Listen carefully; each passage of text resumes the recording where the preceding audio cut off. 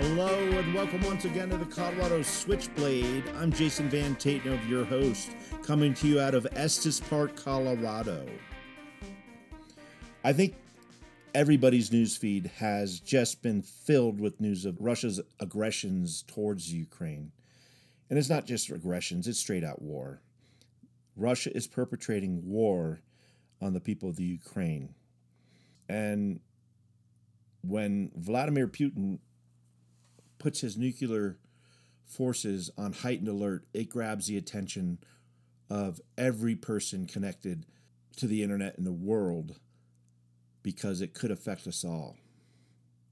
So many of you may not know this, but Estes Park is actually a very internationally diverse community. And the reason for this is we have a lot of J-1 visa workers who come in during the summer when they're younger, to work in Rocky Mountain National Park and around Rocky Mountain National Park. And a good segment of that population decides that they really like life here in Estes Park in the mountains of Colorado. And they stick around. They become citizens. They become members of our community. They become our friends. And so we have quite a few people from the Ukraine who live here in our community. So I thought it'd be a very insightful podcast to give them a chance, some of those people in our community that are from the Ukraine and have family that are living through what's going on in the Ukraine right now. And I got to tell you, folks, we were getting text messages. These women were getting text messages from their family members who are hiding out in the basements of their homes. And these basements are described to me as holes in the dirt. That they're like what we would think of as a root cellar here. It's not like a finished basement with a TV, movie room, game room, bar, whatever.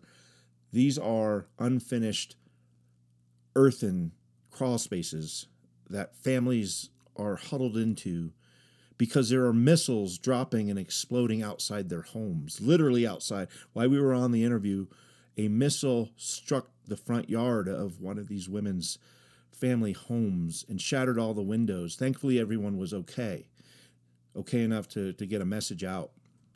But right now, there are people in this world that are weathering a military storm that's invading their homeland.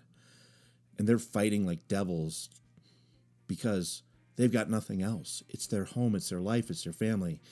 So I thought it would be good to give three people that came forward that wanted to speak, three women that live here in Estes Park, but are all from the Ukraine and have family back in the Ukraine, an opportunity to tell their stories in their own words as to what is happening in their opinion, in their view, in their experience, what is happening to their family back in the Ukraine and happening to their home. And before we start with that interview, I wanted to give a quick shout out thank you to Vert Co-working, located here in Estes Park. They're for people who work hard and play harder. They're located in the heart of the Estes Park Valley and offer numerous office spaces, a coffee shop, high-speed internet, and access to dozens of outdoor adventures. So it's basically, a collaborative workspace. It offers open desks, private offices, conference rooms, and they happen to have a podcasting booth that I could meet with these women, as normally I do my podcasts via Zoom and over the internet, which does a lot better. So the audio quality is a little less just because I didn't have my usual control settings. But anyway, I just wanted to say a quick thank you. You can find more information on vertcoworking.com. vertcoworking.com. Okay, so let's first start off with, we're here in Estes Park, Colorado. What brought you to Estes Park? Tell us how you wound up becoming a member of this community. J-1 visa for both of us. Okay, and where are you from originally? I'm from Kharkiv, Ukraine, and I'm from Kiev, capital. Okay, and tell us what, from your perspective, that Americans may not know, what's been going on, what's been happening other than what like they see on the news. Tell us your story and how this unfolded to you and your families. Well, on the 24th of February, like everybody know, that everybody's broadcasting left and right that Russia started attacking Ukraine, throwing bombs and stuff. They start from the military bases, and then they went to the capital. Then they were trying to take over all the administrative buildings. Now they're bombing civilians. They're bombing the apartment complexes, the buildings, the apartments, and it's, yeah. And you both have family back there. Tell us Right. about your connections back in Ukraine. So my whole family down there, I have a huge family, like 20, members probably, like my parents, my sister, my cousins, their families as well. Some of my cousins' husbands, they're in military, air forces, and all kinds of military. Well, So- everyone's being asked to fight at this point. Yeah, but this they're point. like All the men. military, not the They're the civilians first, that the you know. first row of people Right, who the is front there. lines. Yeah. And like my parents woke up in the morning on the 24th because there was like everywhere in the news, Odessa, Kharkiv, like the largest city were bombed. So, and I called them and I'm like, so what's happening? Because they haven't like no idea. So the Ukrainian news, they probably showed that like couple hours after because like everybody was shocked. And that's what's happening. Okay. It's not military operation. You might see that today. I was in a coffee shop, Inkwell Brew, to buy a coffee, and there were newspapers. Denver Post, hi to you guys, and something else I don't remember, but it was like Ukrainian crisis. Can you imagine that? No, it's full blown war. Ukrainian crisis.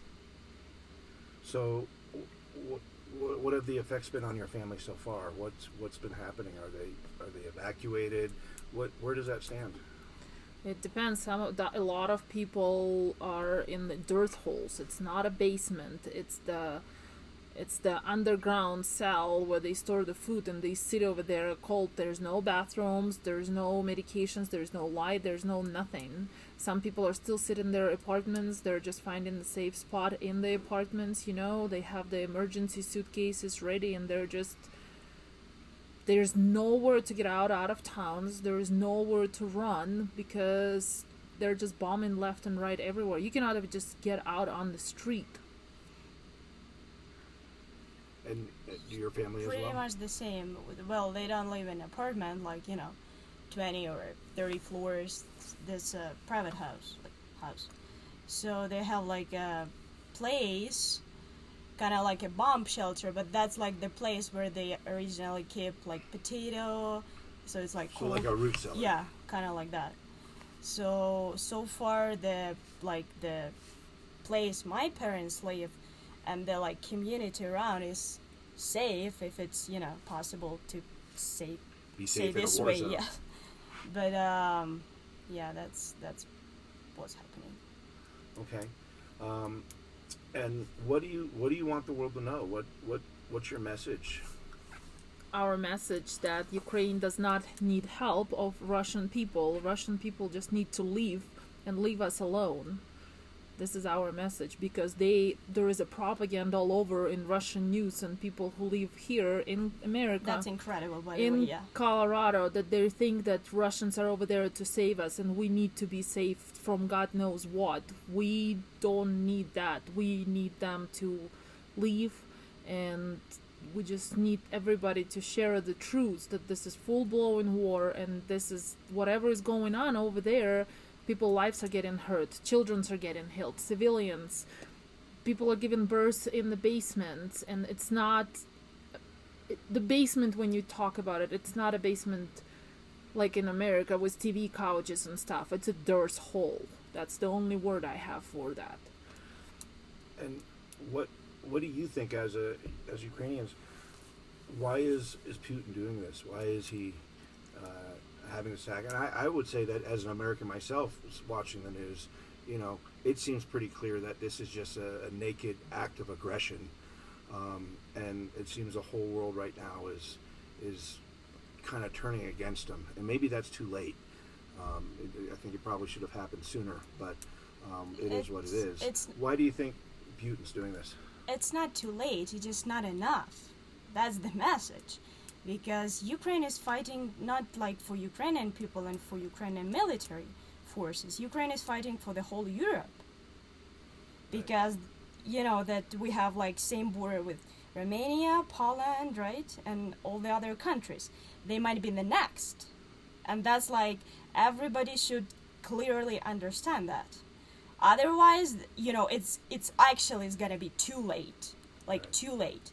Because, like, for the first time in the 21st century, Switzerland, who's, non-bloc country, so it's not in NATO, it's not in, if I'm not mistaken, you might correct me, it's not in European Union, they, they impose the sanctions, like, usually they just stay, away from that stuff. Yeah. But, like, countries that are not in any of the blocs, they do understand what's happening, and then trying to, take part to help Ukraine. And like my message, like to all of the newspapers, TV channels, and podcasts in America, you should not call that Ukrainian crisis. It doesn't exist, because Ukrainian crisis, that is something that is, just inside of Ukraine. And that's like fully scale war.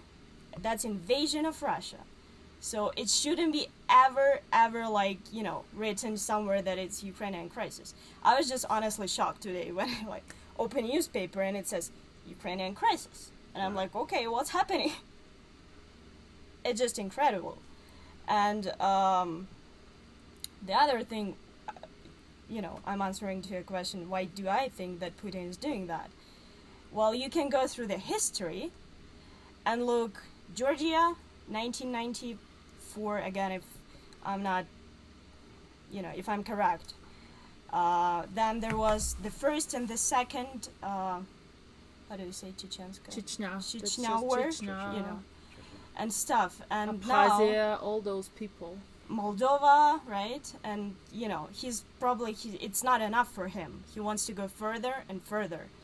And I've seen today the video from Chechen, management or administration in exile, because they cannot create their government like officially on the territory of Chechnya, because of it's occupied under Russia for many, many years. And the representative of the government, he said that there are millions and thousands of Chechen people that want to join Ukraine because they didn't forget the first and the second Chechen war. And they're striving for freedom, for independency, and for their right to decide the destiny of their country. So. And it seems by all accounts that the Ukrainian people are fighting like demons, like they really are just. Well, we have no choice. Surprised. We've been left alone. Ukrainian people at this point have nothing to lose, and they will fight with whatever it takes. They're like roaring lions over there, and when they were coming and saying, 10 Russian soldiers per 1 Ukrainian, well, they're going down like that. Another message that I want to yell out there, a lot of those soldiers, we have recorded interview from our police departments and stuff, they don't know where they're going. They don't know. They're terrified. Once they get there, they send the messages to their parents, they asking to call, they're called. There is dead bodies of people right next to my university, right next to my friend worked. They were trying to, protect, and there was dead bodies of the Russian soldiers. They don't even bury them. They just pick up, there is this vehicle who cremates them. They just drive around, pick them up, and throw them in the car, and then just burn them without letting their people know what's going on and stuff, when their mothers, brothers, sisters thinking that they're over there somewhere on the training in Belarus and everywhere. And that just needs to be heard. And Russian news translates left and right that there is they have no losses whatsoever. How's that possible even? That I they mean, have, because they're on training in their world. So all that lie that they're translating left and right, we need to get it out of there, and we need to just make it, yeah. So the military, the Russian military has cremation vehicles that goes around and Right. just picks up Picks up the of- dead bodies and throws them, if they even pick them up. I mean, by the time they even pick them up, there is people who want to run away. Once they bomb their vehicles, their tanks and stuff, they just get up and run. They don't get out of the tank and pick up a gun and go continue shooting. They run. Right. They realize what is happening in Right. Ukraine, and they are not. They've been sent to the full-blown war. And there have been thousands of arrests within Russia itself of just citizens protesting. So it seems like it's a different dynamic this time than, say, World War II, and where that spread of information is having an effect. Where It is know, tremendous. It is, and people here even, it is crazy, that misinformation that goes out there. We just need to let the world know this is not just it. This is. So where can people go to get real information coming from the Ukrainian people? here you have access to all sorts of information. You can open YouTube, right? Everybody has access to that. You can go read Kiev Post. There's another, like Denver Post and Washington Post. There's That's Kiev like Post. Kiev Post. Instagram, UA, And yeah. But what do they look for? I mean, yes, we have the access to these things, but as Americans, we don't necessarily know where to go to get the information. That's why misinformation can be so rampant. I'm sure. what Do are you the- have any like Ukrainian, people who you know, or do you? I Or think you if don't? some A couple that I reached out to, yes. Here is I that, think so- that's what I've been trying to spread the message too. If you want the true information, call Ukrainian person that you have and ask them about their families and what truly is going on. Just call your friend. I'm sure there is tons. There's a huge diaspora, whatever how you say that word, here of the Ukrainians all over the world, in Canada, in America, everywhere, and people are screaming and begging for help and asking left and right. So we just need to get that true information out. I told my friend yesterday who is from Russia, I told her, I was like, pray for your Russian troops because they are going down. But they don't hear that message. Their TV is not showing. They still think that America has something to do with that because America helps with the guns. They still have something to say about Europe. They think that we just need to break this misinformation bridge that is constantly going, where innocent people are. What do you think the best case scenario is? How do we get out of this problem we're in? What's the best way for the world to do that? Nobody got in, to get out. That's the point. Right. Because missiles and weapons, it's all good. I mean, we're thankful for that to European Union countries and everybody who supports us, but that's not enough. I do understand from their point of view that they don't want to send their people to fight for us, but they're not fighting for us. That's not the message. They're fighting for their countries as well. Right. Because, as I said, there is Poland, Romania, Lithuania, and, all sorts of countries. And there are troops massing, like in Poland and stuff, where they're starting Right. to stage. Yeah, but they're not thin. They're Another not pulling thing the that trigger. we hope it's not gonna go that way, but we already all heard. Number one, Putin is nowhere to be found because he didn't realize, he's talking left and right, that he thought it's gonna be just like Crimea.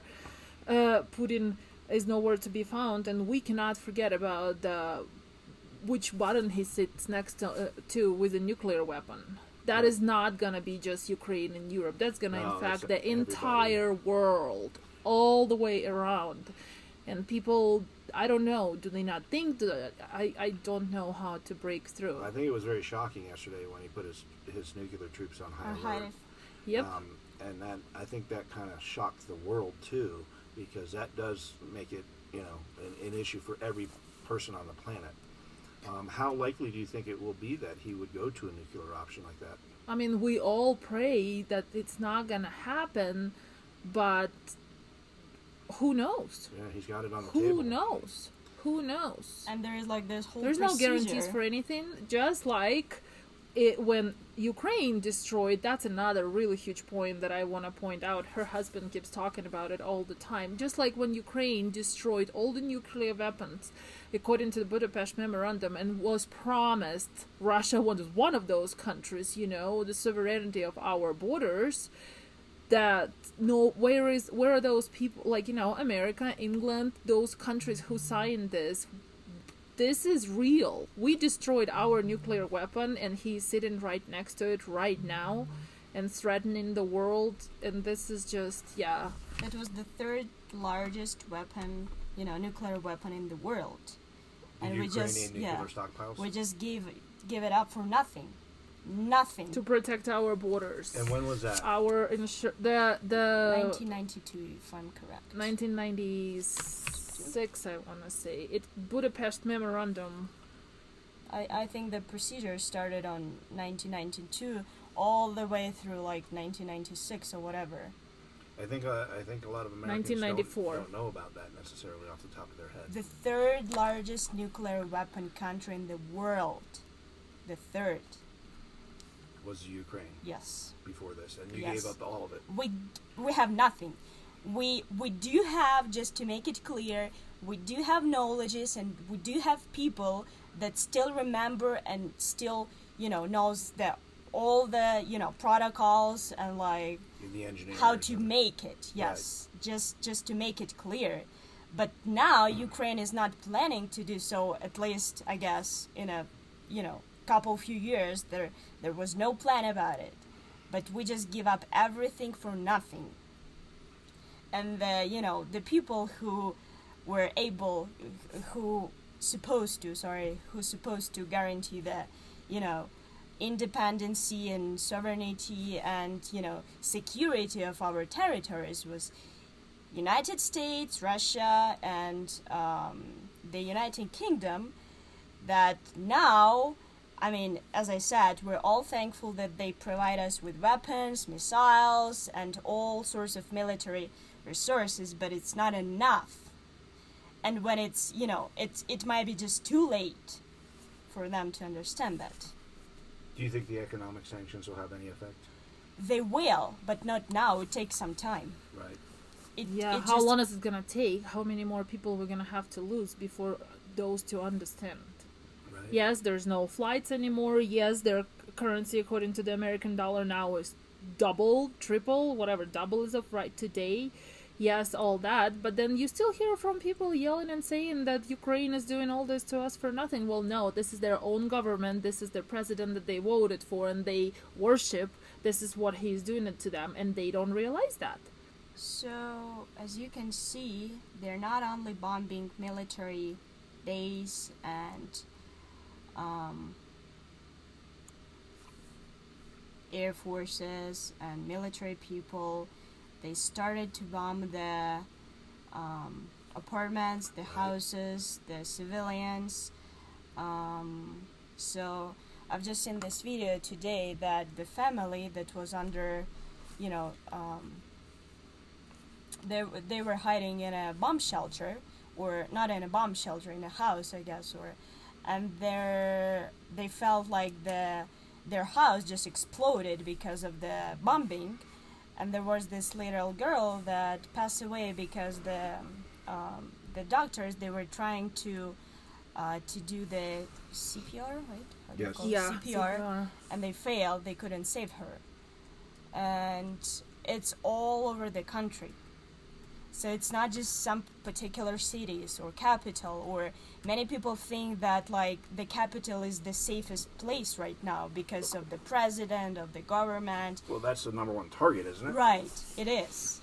And like that's why many people think that that's, the safest place, but it's not. There are like a lot of large cities like Kharkiv and Odessa and Chernihiv and Sumy and so on. So my dad, he served in Soviet army, right? Mm-hmm. Many years ago, and he has a lot of great friends that went all the way with him through, this time. They were from Kazakhstan, they were from Russia, Chechen, a lot of Chechen people and stuff. And like, at some point, he still cannot believe that happened. Right, because you have those human connections with. Right. It's almost like a civil war. Right. Yep. And How close are the I mean, is that indicative of, across the Ukraine, that it's almost like you're the same people almost, in that you come from a common history. Exactly. the history might be common, but we're too different. Right. And it's, mentality-wise, we're different and it's, people. Important to understand that. Right. Ukraine is Ukraine, and Russia is Russia. We have a lot of history connections, and we have family that living here and there, relatives, but it doesn't mean we're the same. Right. Ukraine has its own right to decide whether it wants to be in NATO Sure. or European Union, or, sell the toys or do whatever. Right. It's our right to do that. And nobody has right to tell us what we have and what we don't have to do. So I meant more just as a human commonality that, you were saying your father has friends that he couldn't believe Right. and felt betrayed right.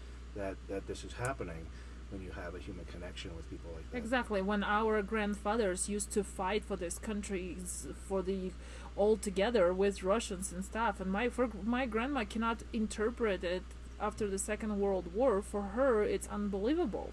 Right.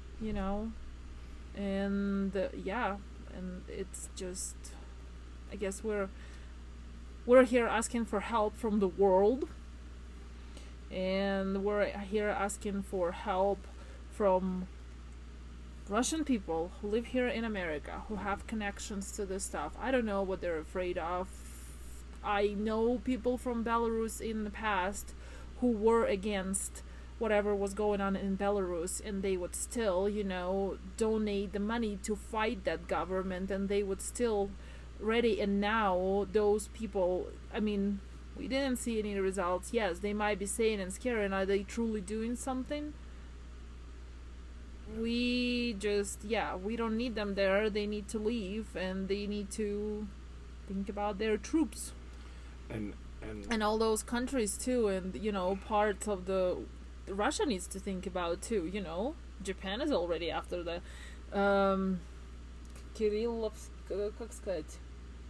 Kurilivsky острова. So there's like an island that is Russia took from Japan. And there's many other stuffs like that Russia took from very many other different countries. The list just going on and on and on and on. And So if you see through the history, right, on the Russian map, this part was a gift from one country. Mm-hmm. This part was a gift from another country. So Russia, it's a big territory, but it's like all the parts there was taken from the other countries. So that's what the Russia looks like now today. Right. And I don't want to be like, too subjective or something, but if you look at the Russian people, like 10% probably, or even maybe less, they're actually Russians. What do you, Yeah. true Russians. Right. The other people that live on the territory, they're kind of like, Chinese people and all sorts of, different nationalities. So it's more kind of like, United States probably, that, has many different, like, nationalities in it. Right. So what Russians call Russian peace, it's nothing to have about Russian peace, because, truly Russian people that were born and they have, like, Russian ancestors and stuff, it's just, like, this very little, percentage of them. Very little. I also want to say we have a lot of Russian people in Ukraine. I graduated from Russian school. Till nowadays, I talk to my parents in Russian, yet our president can easily communicate, and a lot of our He's sinners Jewish, by the way. he's Oh. Jewish. That's another. Yeah, he's Jewish. he can communicate in Russian, in Ukrainian, in English, and that's a must of all the friends. So that bullying and stuff and saying that somehow Russian population is getting, bullied and stuff by talking in Russian. No, I grew up all my life. Russian has always been my primary language, yet I'm proud to be a Ukrainian, and proud for the spirit and that fight that we constantly been fighting for.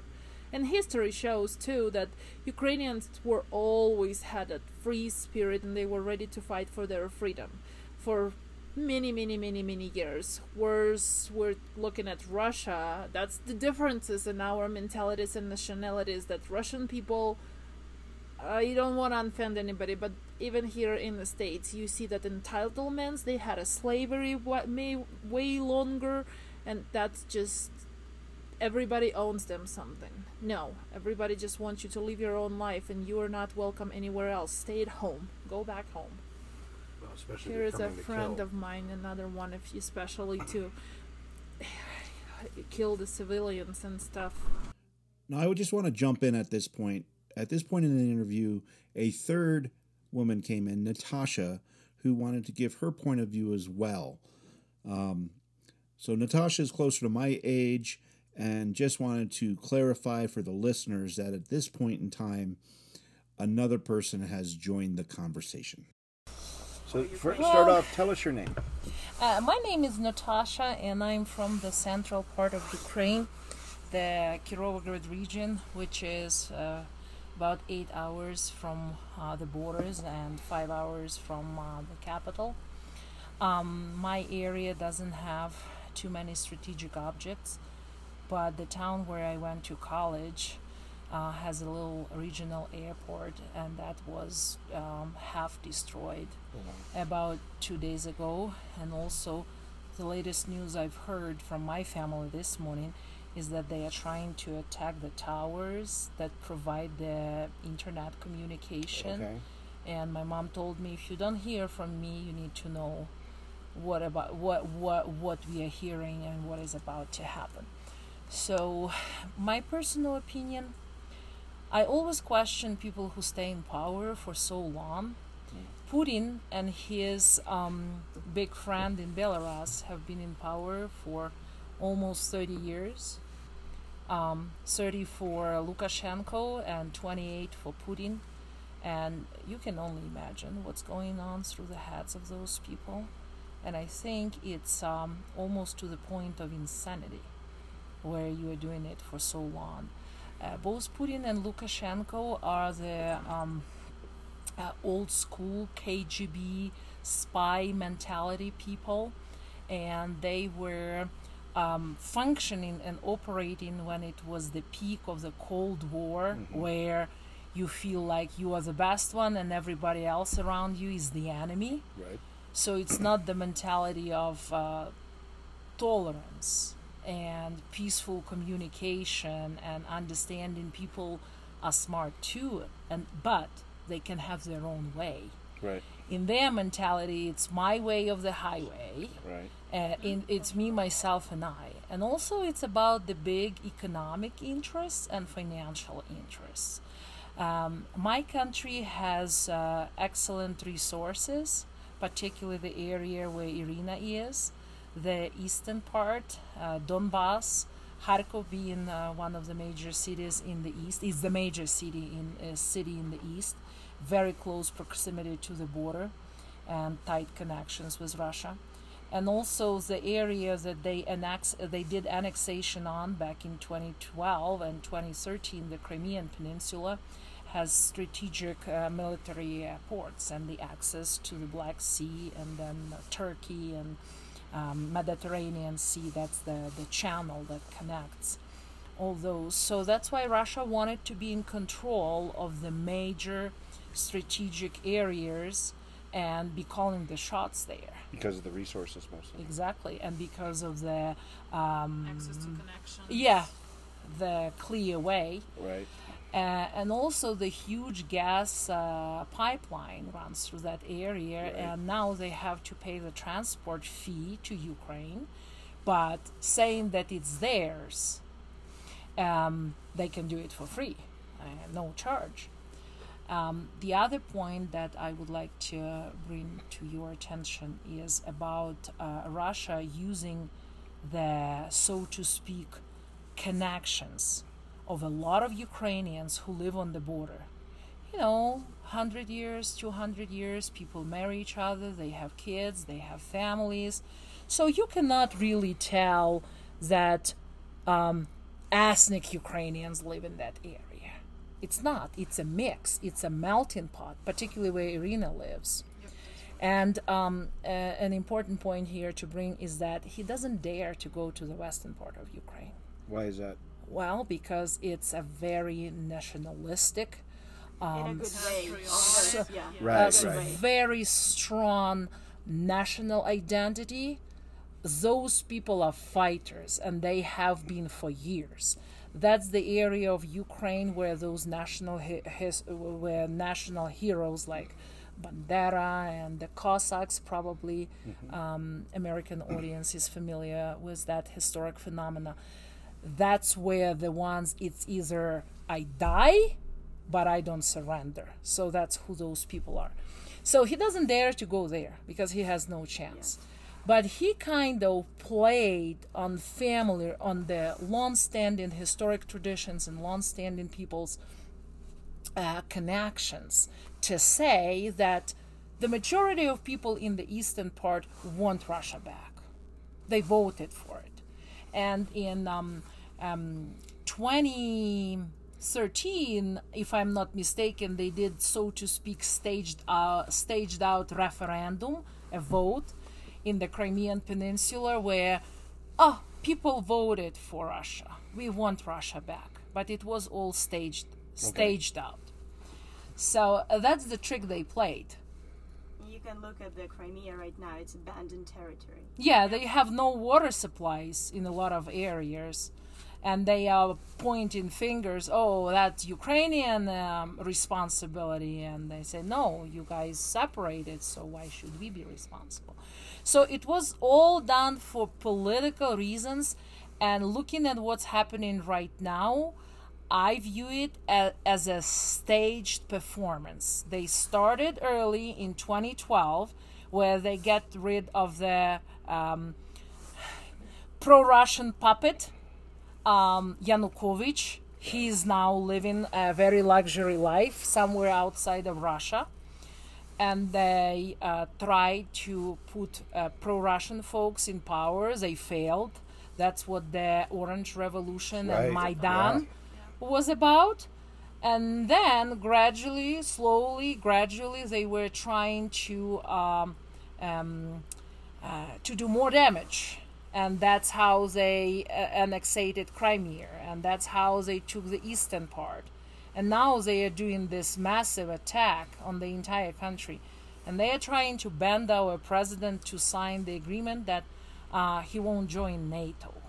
Because in his words, it will be too close to Russia. If NATO will have their military equipment on the territory of Ukraine, it will be within 2 minutes to the Russian capital. If, let's say, a missile goes, it's like 2 minutes. 2 minute distance for the ultrasonic. Or 2 minutes. Right. The Russians will not have time even to hide, because like most of the part of the Russia, they don't know where the bomb shelters, or either they're not allowed to get into, because they're mostly for politicians and the high elite, people who's in the government. And that's again coming back. Why is he scared of NATO? Why is he thinking that, they are going to attack us? Why there has to be this Cold War mentality be still in play 50, 70, 100 years after? Why do you think that is? Because look who is in power. First of all, look how old he is. He was born in 1952. He started his career in Germany as a KGB intelligence spy person for the KGB. And second, he is ruled by the interest of an economic elite in Russia that it's about competition. It's Remaining you know, relevant in a new world. yeah. We want to Sick be. men searching for power and Yeah. having no borders and no Yeah. moral. Yeah, we want to Nothing be in in there. charge, and we want to compete with China and the United States and other countries, and we are such a big geopolitical military giant. So we want to be calling the shots. We want to be Russia, a big empire like it used to be. It's like when you look at history, why Genghis Khan wanted to be in power. Why are these people want more? What is that doesn't satisfy them? And like, if you compare, why nobody has issues with Switzerland or Belgium? Why those countries are... Everybody wants to have a Swiss bank. Everybody wants to wear Rolex. Because they've stayed neutral. They are neutral, yeah. So why does it have to be Putin that everybody needs to know about him? For good things or for bad things? So it's, I think we need to start like looking at the history of the Russian Empire and the Soviet from the point of view of psychology. Who was in charge? I see a lot of materials in the press with a comparison Putin and the Nazi leader. Right. Adolf Hitler. Hitler. And I did some reading on why he was so aggressive towards the Jews. The Jews are smart. They are known to be very solidified as a nation. They never leave a Jew behind.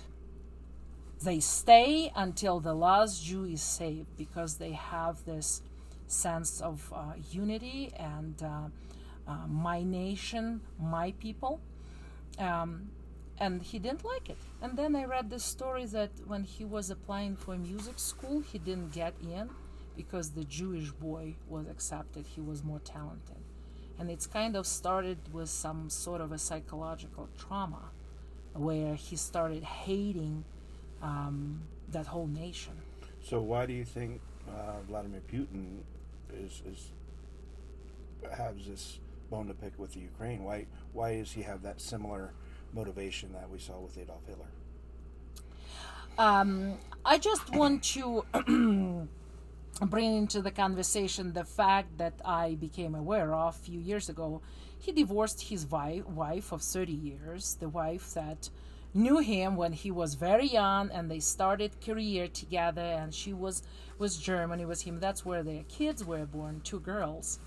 And he's leaving his wife, and he's making this announcement at the Bolshoi Theater after the performance. And he's saying like, yeah, we don't have too many things in common. We raised our children, and now we have our own lives.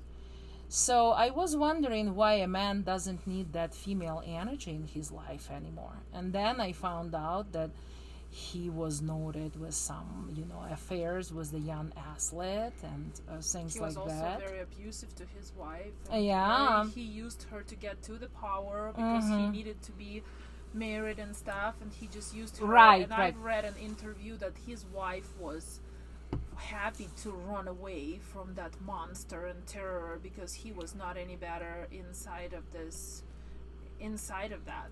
And Well, he just needed to keep the appearance, basically, Right. 'cause Right, prestige. Yeah. Yeah, it's because- like a checkpoint. To be a good Checkpoint leader, for you the- have to. Because, all the leaders have their first ladies that support them, that do this Yeah. volunteer missions Mhm. and, Education, Right. charity, and everything. But specifically about why, to answer your question, it was like a little bit of a psychological portrait of Putin, but specifically about Ukraine, it's about the rich resources that our country has. And geopolitically, our country is at the crossroads, and it's between Russia and the European Union. Right. And Russia wants to be in charge. They have to have total control, that they don't have to make decisions about what's going to happen. They don't have to pay the transport fees. They can just come and get it. So what can the world do right now to try to stop this, to try to mitigate the damage that's already been done? So, in my opinion, it has to be the opinion about Russia that Russia is not the biggest, Russia is not the best, Russia is one of us. We live on the same planet. We are neighbors here, and I do understand it's sometimes hard to find common language with neighbors, but it hasn't been the mentality that there are three giants: Russia, China, and the United States, and everybody else. It has to be the understanding that we share the common home, which is planet Earth. We are the people of this world. Right. These right. times are gone many, many years ago. Right. And like, look at history. What does the war conflicts teach? I understand they can be as catharsis. There's always better and new level after the big tragedy that involved, but it's the cost of human lives Right. that people need to be thinking before any decision is made. And if we are treating human life like nothing, like basically nothing, our president delivered a wonderful speech 3 years ago in NATO, and he brought the bullet, and he said, this is the bullet that costs $10, and this one bullet can take one human life. So what values are we focusing on in the 21st century? What are we doing with ourselves? Like, what lessons do we learn? Is this the world that we want to be bringing our children in? Is this the education that we want to give to the next generation?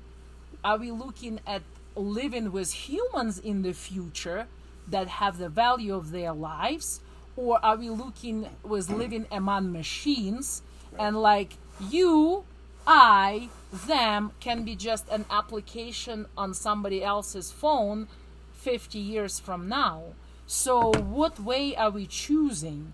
Are we choosing robots, or are we choosing humans? If we are choosing humans, then it cannot be the cost of the human life. $10, that bullet that can take that life away within a second. Now, to mention, he was never in politics. He Mm-hmm. has. I'm pretty sure in some points, like in some strategic fields, he has no opinion, because Right. like he has advisors and people who were familiar with those topics. So he was never ever in politics. He's a stand-up comic, former, and probably at some point he's still what he was right now. So like, how do you imagine how Putin feels about it? Because he's this political giant on this political arena. And the president of Ukraine, he just, former stand-up comic. Yeah. So what does it say about those two people? Well, but I think with the way that the world is really embracing your president right now, and the Ukrainian people, that message is getting through. I think it is. Yeah, that message got through. I mean, We vowed to he's him. definitely And been you've an heard- inspiration to people that I know. You've heard what he said, right? Like a couple of days ago or something, when the American government offered him to evacuate from Yeah, Ukraine. I don't He need a said, riot, I need ammunition. Right. Yeah. No, I mean, and the heroics of the Ukrainian people have just been. And now what is Seem it to be said? inspiring. Soccer players, our Olympian people, people who participate in the Olympics, all those people. Now that's that phrase about a right, like what like does it say about like American government, like how, in what way we should accept this phrase? Like, what do you mean, like evacuate? So you don't care about Ukrainian people, or like like I have that opinion. Yeah. I have that Well, I feeling. think he shows the traits of a true leader. He's not going anywhere. Mm-hmm. So Yeah, and who in the right mind would be offering that? We can arrange you a ride. well, And he Like, never yeah. came that's the in, West. So and he never came in, to be at the wheel for many, many years. He said, "I'm here I don't know what's gonna happen now, but he never even was gonna put his candidate for the next election. And there is this great interview. It's in Ukrainian or in Russian, I don't remember. Unfortunately, I couldn't find the subtitles like to play it. But there is this famous journalist in Ukraine, and as soon as he was elected, like probably a couple months after that, there was like a big interview with the newly elected president. And the president was telling the journalist that at first they're gonna hate me, they're gonna say that ridicule. yeah, That's that what I'm they did. ridiculous, but then they're gonna start to respect me and to listen, to my decisions. And then when I'm gonna be living, because I believe that president could not, hold the Should not, positions Right. more than 5 years, they're gonna cry because I'm living. And that was like the best words that could describe him. This is exactly who he is. So what are the best things that Americans can do, that the world can do, that want to try to help here, or want to try to stop this? What actions can we take? Are there any? First of all, read the official social platform of the president, Okay. and not the misinterpretation of what other people think. The president speaks English. His Instagram is in English. Okay. I've heard Twitter is in English, and Ukrainian.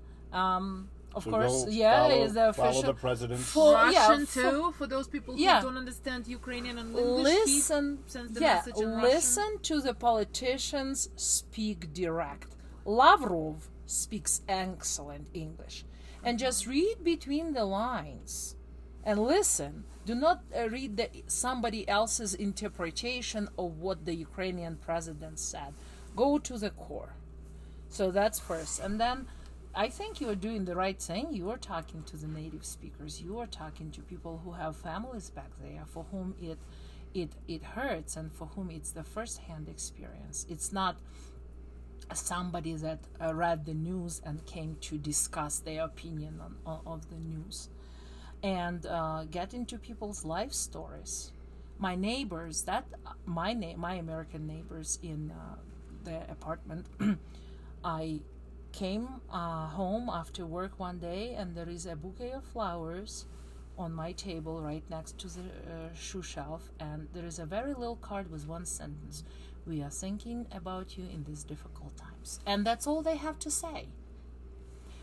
Yesterday, I received a phone call from my daughter's middle school teacher, Mr. Case, and he said, "I'm giving you a call to say that I'm thinking about you, and if you need a Valentina, come and talk to me. I'm here for her."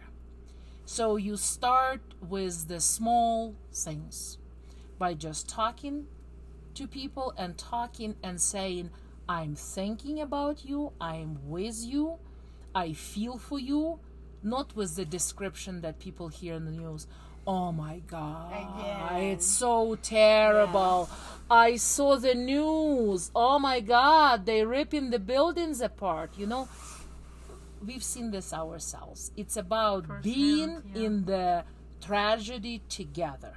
It's not repeating what you've seen on TV, because a lot of coverage it's just so toxic, because the media covers and then they give this narrative that doesn't bring any hope. It makes you feel as if now they bombarded one building and next building will be mine, But empathy and knowing I feel for you. I know it hurts. Basic human connection. Exactly. And not like getting into the politics and saying, Irina took my daughter to Denver 2 days ago, and they went to the peaceful protest in front of the How was Capitol that? building. How was the turnout? How did it go?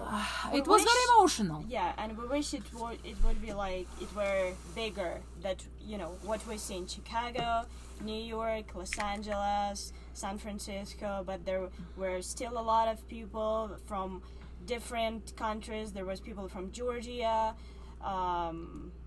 what else? Belarus, Belarus. Hungary. Yeah, I mean, you name so- it, everywhere. People Yeah. from everywhere. Particularly people from Georgia. People where from Germany. and Germany, right? yeah, they People really from felt Germany who because it also- happened to Georgia 5 years ago. Russia tried to take control over Georgia, so they know. One of my classmates, she was a refugee to Ukraine from Abkhazia, Abkhazia. The territory that yeah, Russia- neighboring to Georgia. Georgia, so all that she was a refugee from there, and she said, all my life I prayed my kids never see that, and now she's over there hiding in that thing. And for this woman of the 35 years of age, this is her second war caused by who? Now, speaking Same about- country, yeah, same country and the same The leader. same person ruins the same lives and doing the same thing, and those obliviousness of those people who choose to hide in the shell and stuff, and that's yeah. Now, speaking about medias, Natasha mentioned you can go online and see live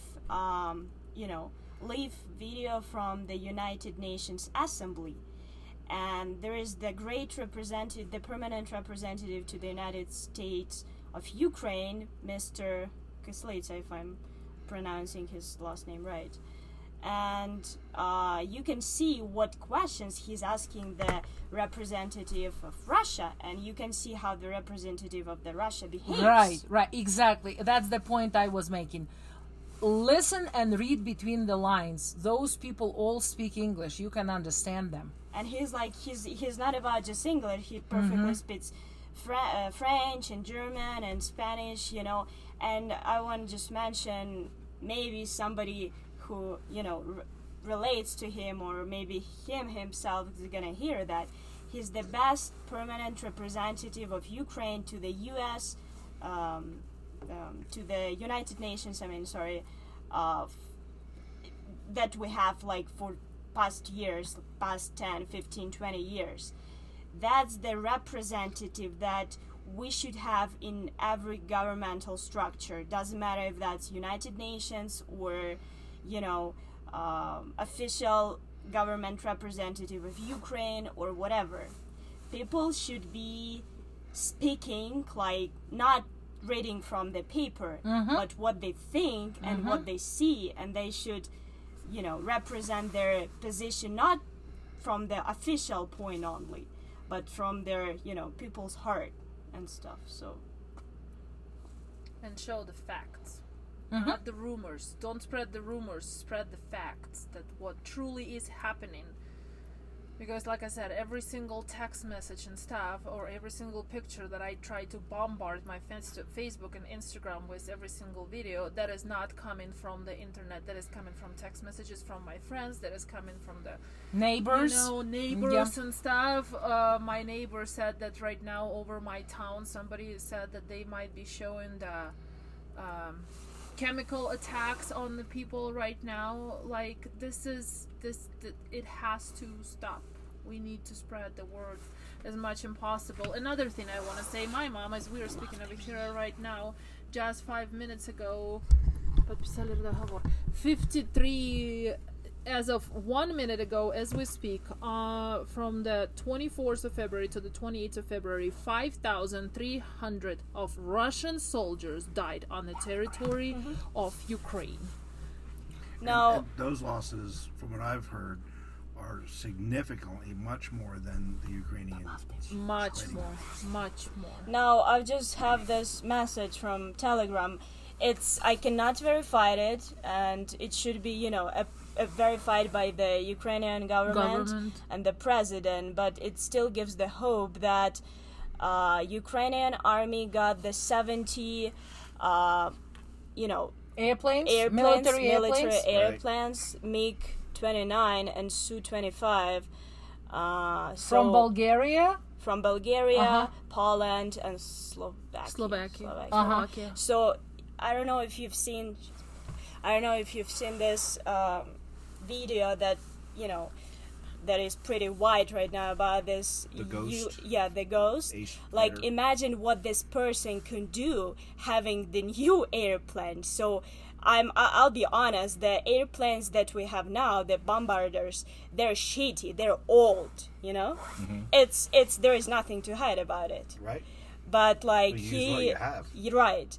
But if he had like 10 bombarders with that old, crappy, shitty, I'm sorry, I don't know if Oh, no, you can swear all you want. I here. can, He yeah. said he's gonna click. You know, bombarder. Imagine what our pilots could do with a new one. So, and it's necessary to say that a lot of you know, veterans and military professionals that are in what stuff can in Retired. that are retired, not an active they're duty. coming Not back. active Right. duty, Yeah, they're coming back. So, I mean, that's all I can say. Either you watch your sons and husbands and you explain them not from your, you know, personal point of view, but looking into, you know, the situation, what's happening right now, that it's not worth going to Ukraine fighting for nothing, because there is no goal to, you know, they're fighting for nothing.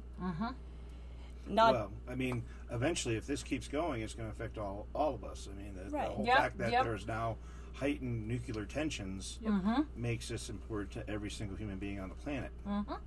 And Ukrainian people are not fighting. Ukrainian people protect Defend their Right, it's territory. defending. Just like an self-defense. animal. If you come to an elk, I will say association. If you look at an elk and he's nice and pretty and you leave it over there, once you come to it, it's gonna start protecting. And our people will do it, and they will choke.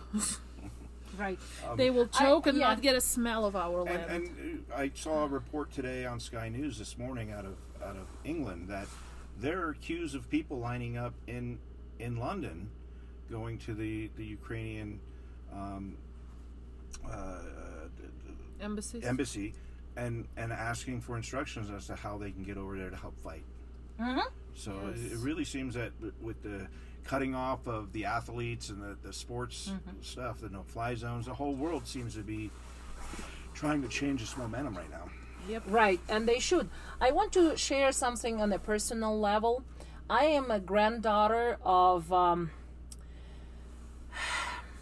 grandpa who went through the entire World War II when the Soviet Union was involved. My grandma spent the entire war, 5 years of war, in the resistance. She was a teacher, but she was doing the work, helping the resistance, writing the papers, spreading it, and saying. So I was kind of raised in the spirit that you stand up for what you believe, and if somebody comes and tries to take away your future, you do not sit still.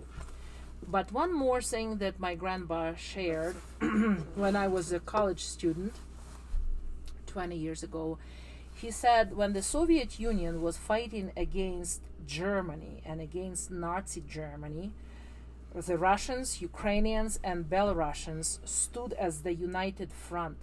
My grandpa joined the Ukrainian troops. My neighbor, who was grandpa's friend, joined the Belarusian ones, and they all knew what they were doing. Here, it's the people whose grandparents were fighting for the free land are now fighting each other. And I am thinking, what did the history teach us? Back then, 70 years ago, there was an enemy. There was Nazi Germany trying to invade and trying to destroy. What is the subject matter here? Why? Because somebody is very ambitious and wants those territories belong to them, rather than having the negotiation, rather than doing business. And those, again, are the people in power who were raised with the mentality that they are bigger and better. and everybody else is everybody else. So, and that's sad. Another thing, I wish politicians in power were either 4 years or 5 years, but not Term 20, limits, yeah. not 28 years or 30 years. And I do understand that there is an idea of doing it for a long time because it's stability, but it cannot be just one person doing that. One person and a handful of economic elite that pays the political decisions. And I understand it's done everywhere in the world, but not at the expense of life of neighboring countries. Mom, And, as we speak right now, a text message for her. The missile just landed in our outside of our home, and Okay, wow. just right now. And I've just read this information again. It's not approved. It has to be approved by the Ukrainian government and by the president himself. But it says that the president of the Euro Commission said that Ukraine is a part of European family and they're gonna be admitted to the European Union. So I also want to say that the way the Ukrainians fighting and protecting not only Ukraine, as I said before, but the whole Europe from the further plans of Mr. Putin, the NATO and the United Nations might think to apply for admission to Ukraine, not the opposite. Right.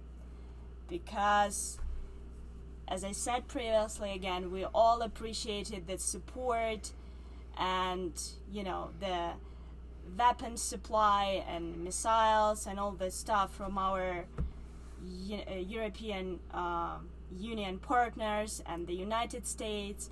But there is time to take more actions Right than now. that they've already taken. And the NATO has to take into consideration that there are many countries that have the same border with Ukraine. So if they're not ready to give Ukrainian the help that they're in very much, need right now, the next step they can do, they will protect those countries from the Putin's invasion. So NATO should close the sky for Ukraine. Nobody is asking them to, land in Ukraine with their people, taking the weapons and fighting for us. But that's the measure they can definitely do right now. By closing the airspace? Yes, with their, bombarders. So, and I know that United States is the biggest, is the biggest party that fund the NATO. Mm-hmm. So we should all take that into the consideration. And Mr. Biden, from your decisions that you're taking right now, from your protocols and documents and whatever you're doing now, whatever you're implementing, millions and hundreds and thousands lives that depend on it right now. We're so far away from Ukraine, right? We're on the other continent, but it doesn't matter because, as we all know, Mr. Putin put the defense or whatever you call them power on the high alert. Yeah, the nuclear. Yeah. forces. And it doesn't mean that it's not gonna touch U.S. It's gonna, affect the whole world. Oh, It's not because we're, close to Ukraine right now or we're far away from Ukraine, or it doesn't matter. You and there's no distance. probably the elder people that living in the United States that went through the Vietnam War, and I know it's not like a lot of them left, unfortunately, but there are still some of them. And, they all remember what happened through that war. They all remember the Afghanistan. I don't think anybody of them wants to repeat that. Yeah, I mean, you were talking about how your grandfather and Right, grandmother right. fought in World War. All of ours, My yeah. grandfather was from Russia. He came over to America, but he stormed the beaches of Normandy. My grandmother was on a boat outside of Normandy. So all of my grandparents fought in World War II. So Right, that's so it's a part of your, Yeah. it's in your It's a- DNA, Yep. what they've done. Yeah. How Same many here. Americans people fought in the Second World War? It's not. And like, just, why yeah. there is such a stereotype in the United States that Russia is so powerful? Yes, it's big, but it consists of people, and all those people have mothers. So, and is this how? I don't think the Russians were raised that way. That you are raised to kill somebody, you are raised to kill the other nation. And as you So, can yeah. see, the 22nd, in the scale of military power, Russia is fighting against, the second in the scale of military power in the world. Russia is fighting against this 22nd country that, has Is in military. Ukraine. Yes. Right. So in the scale, the Ukraine is 22nd and Russia is second. And How- asking Belarus for help. How crazy is that, and how it's ridiculous, but still, who said that the second powerful country in the world could Well, I want to say the aspect after, like Natasha said, psychologically and stuff. How they say is like it's easier to be angry and go do and destroy, but it's much harder to be nice and kind and try to be there. So it just shows the weakness of the people and their absolutely no knowledge of what's going on. And this is just I don't crazy. Well, I No listened. words anymore. Yeah, I listened to Lavrov, and they are using this. We are in our own territories, naming that. Right, the Crimean and the territory Donbass that they area, just- it's ours. The day before But it's the not. war started. It's not only there. They are everywhere now. And as I said, Russia now is just consists of many other territories that were a gift, to the Russia. Right. So Japan and like former Mongolians and many others. Yeah, and you're China. talking gift as in Yeah. with the air quotes Yeah, gift right. for my Yeah, listeners. yeah. So Right, next that day they- they will decide that Alaska needs to be there since yeah, there are I mean- so many Russians and the Russian heritage is there. The Russian churches are in Alaska. A lot of towns in Alaska have Russian names. So what are you gonna Right. decide tomorrow? Come and get it back or what? Ukrainians not just fight for their territory right now. They're fighting for the freedom for the entire world. Yeah, And they the are fighting sooner for people- something bigger. They are fighting for their right to be who they are and what they want. and the whole world too. Because if we gonna, I heard some comments from my friends. Why don't you just give up right now before 20,000 people fall down or something? Yeah, but then you have to take it- That's not If gonna Russia's happen. gonna stop, the war is gonna end it up. Yeah, it's not If going to stop. Ukraine is gonna Yep, stop. Yep. It'll just be another step. Exactly. It's not gonna be a Ukraine anymore. Well, history Exactly. shows us that. And then that's what I'm saying. This is the fight for freedom for everybody, not just for Ukrainian And, yeah. territory. As you probably know, there is Ukrainian village in Chicago. I think many people are aware of that there is like this big community of Ukrainian people in Chicago. But does that mean that Ukraine has announced now that this part of where the people territory, yeah. living is Ukrainian now? Does it make any sense? Does that mean they have to come over there and try to save them? Your heritage and the land that you walk on might be, different territories, but they cannot demand that like they've did in the past. No, it's all there is an agenda hidden behind all those speeches that it's our historic land. There is a big agenda, and it's the strategic geopolitical area that is Yeah. good for them to have a free way to the sea and to the resources. Yeah, access to the resources. Well, is there anything you'd like to add that we haven't touched on? I shared on my Instagram a very inspiring video. There is a saying, and history teaches, soldiers whose families, whose wives and mothers and children pray for them, send positive thoughts, and want them to be alive. They come back home alive. So please spread the positivity and the word of hope that this will be over, and it will teach us to be better humans.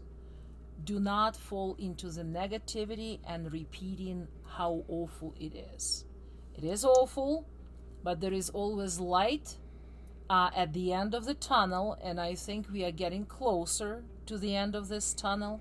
And I think your grandpa and my grandpa did this for a reason, so that we can enjoy the freedom now, and we can be where we are, and we can speak about what we really think, and not something that needs to be said for the press. So I think that's what the point is. And pass that ability on to our grandchildren. That's true. Exactly. Yeah, that's true. All right. Well, thank you so much, all, for coming and talking to us. And Well, thanks for here's what I'll inviting. say is that, y'all are in my thoughts too. So Thank you. That matters.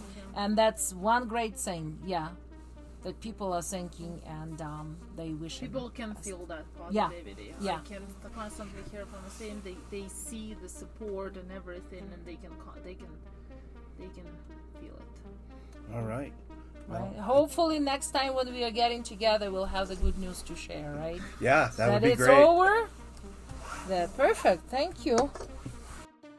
All right, folks. Well, I hope you enjoyed today's podcast. Gave you a little bit of a more complete picture of what's happening in the Ukraine, coming from real Ukrainians. Anyway, we'll talk to you again soon. Thank you for joining in. I'm Jason Van Tatenhove, and you're listening to the Colorado Switchblade.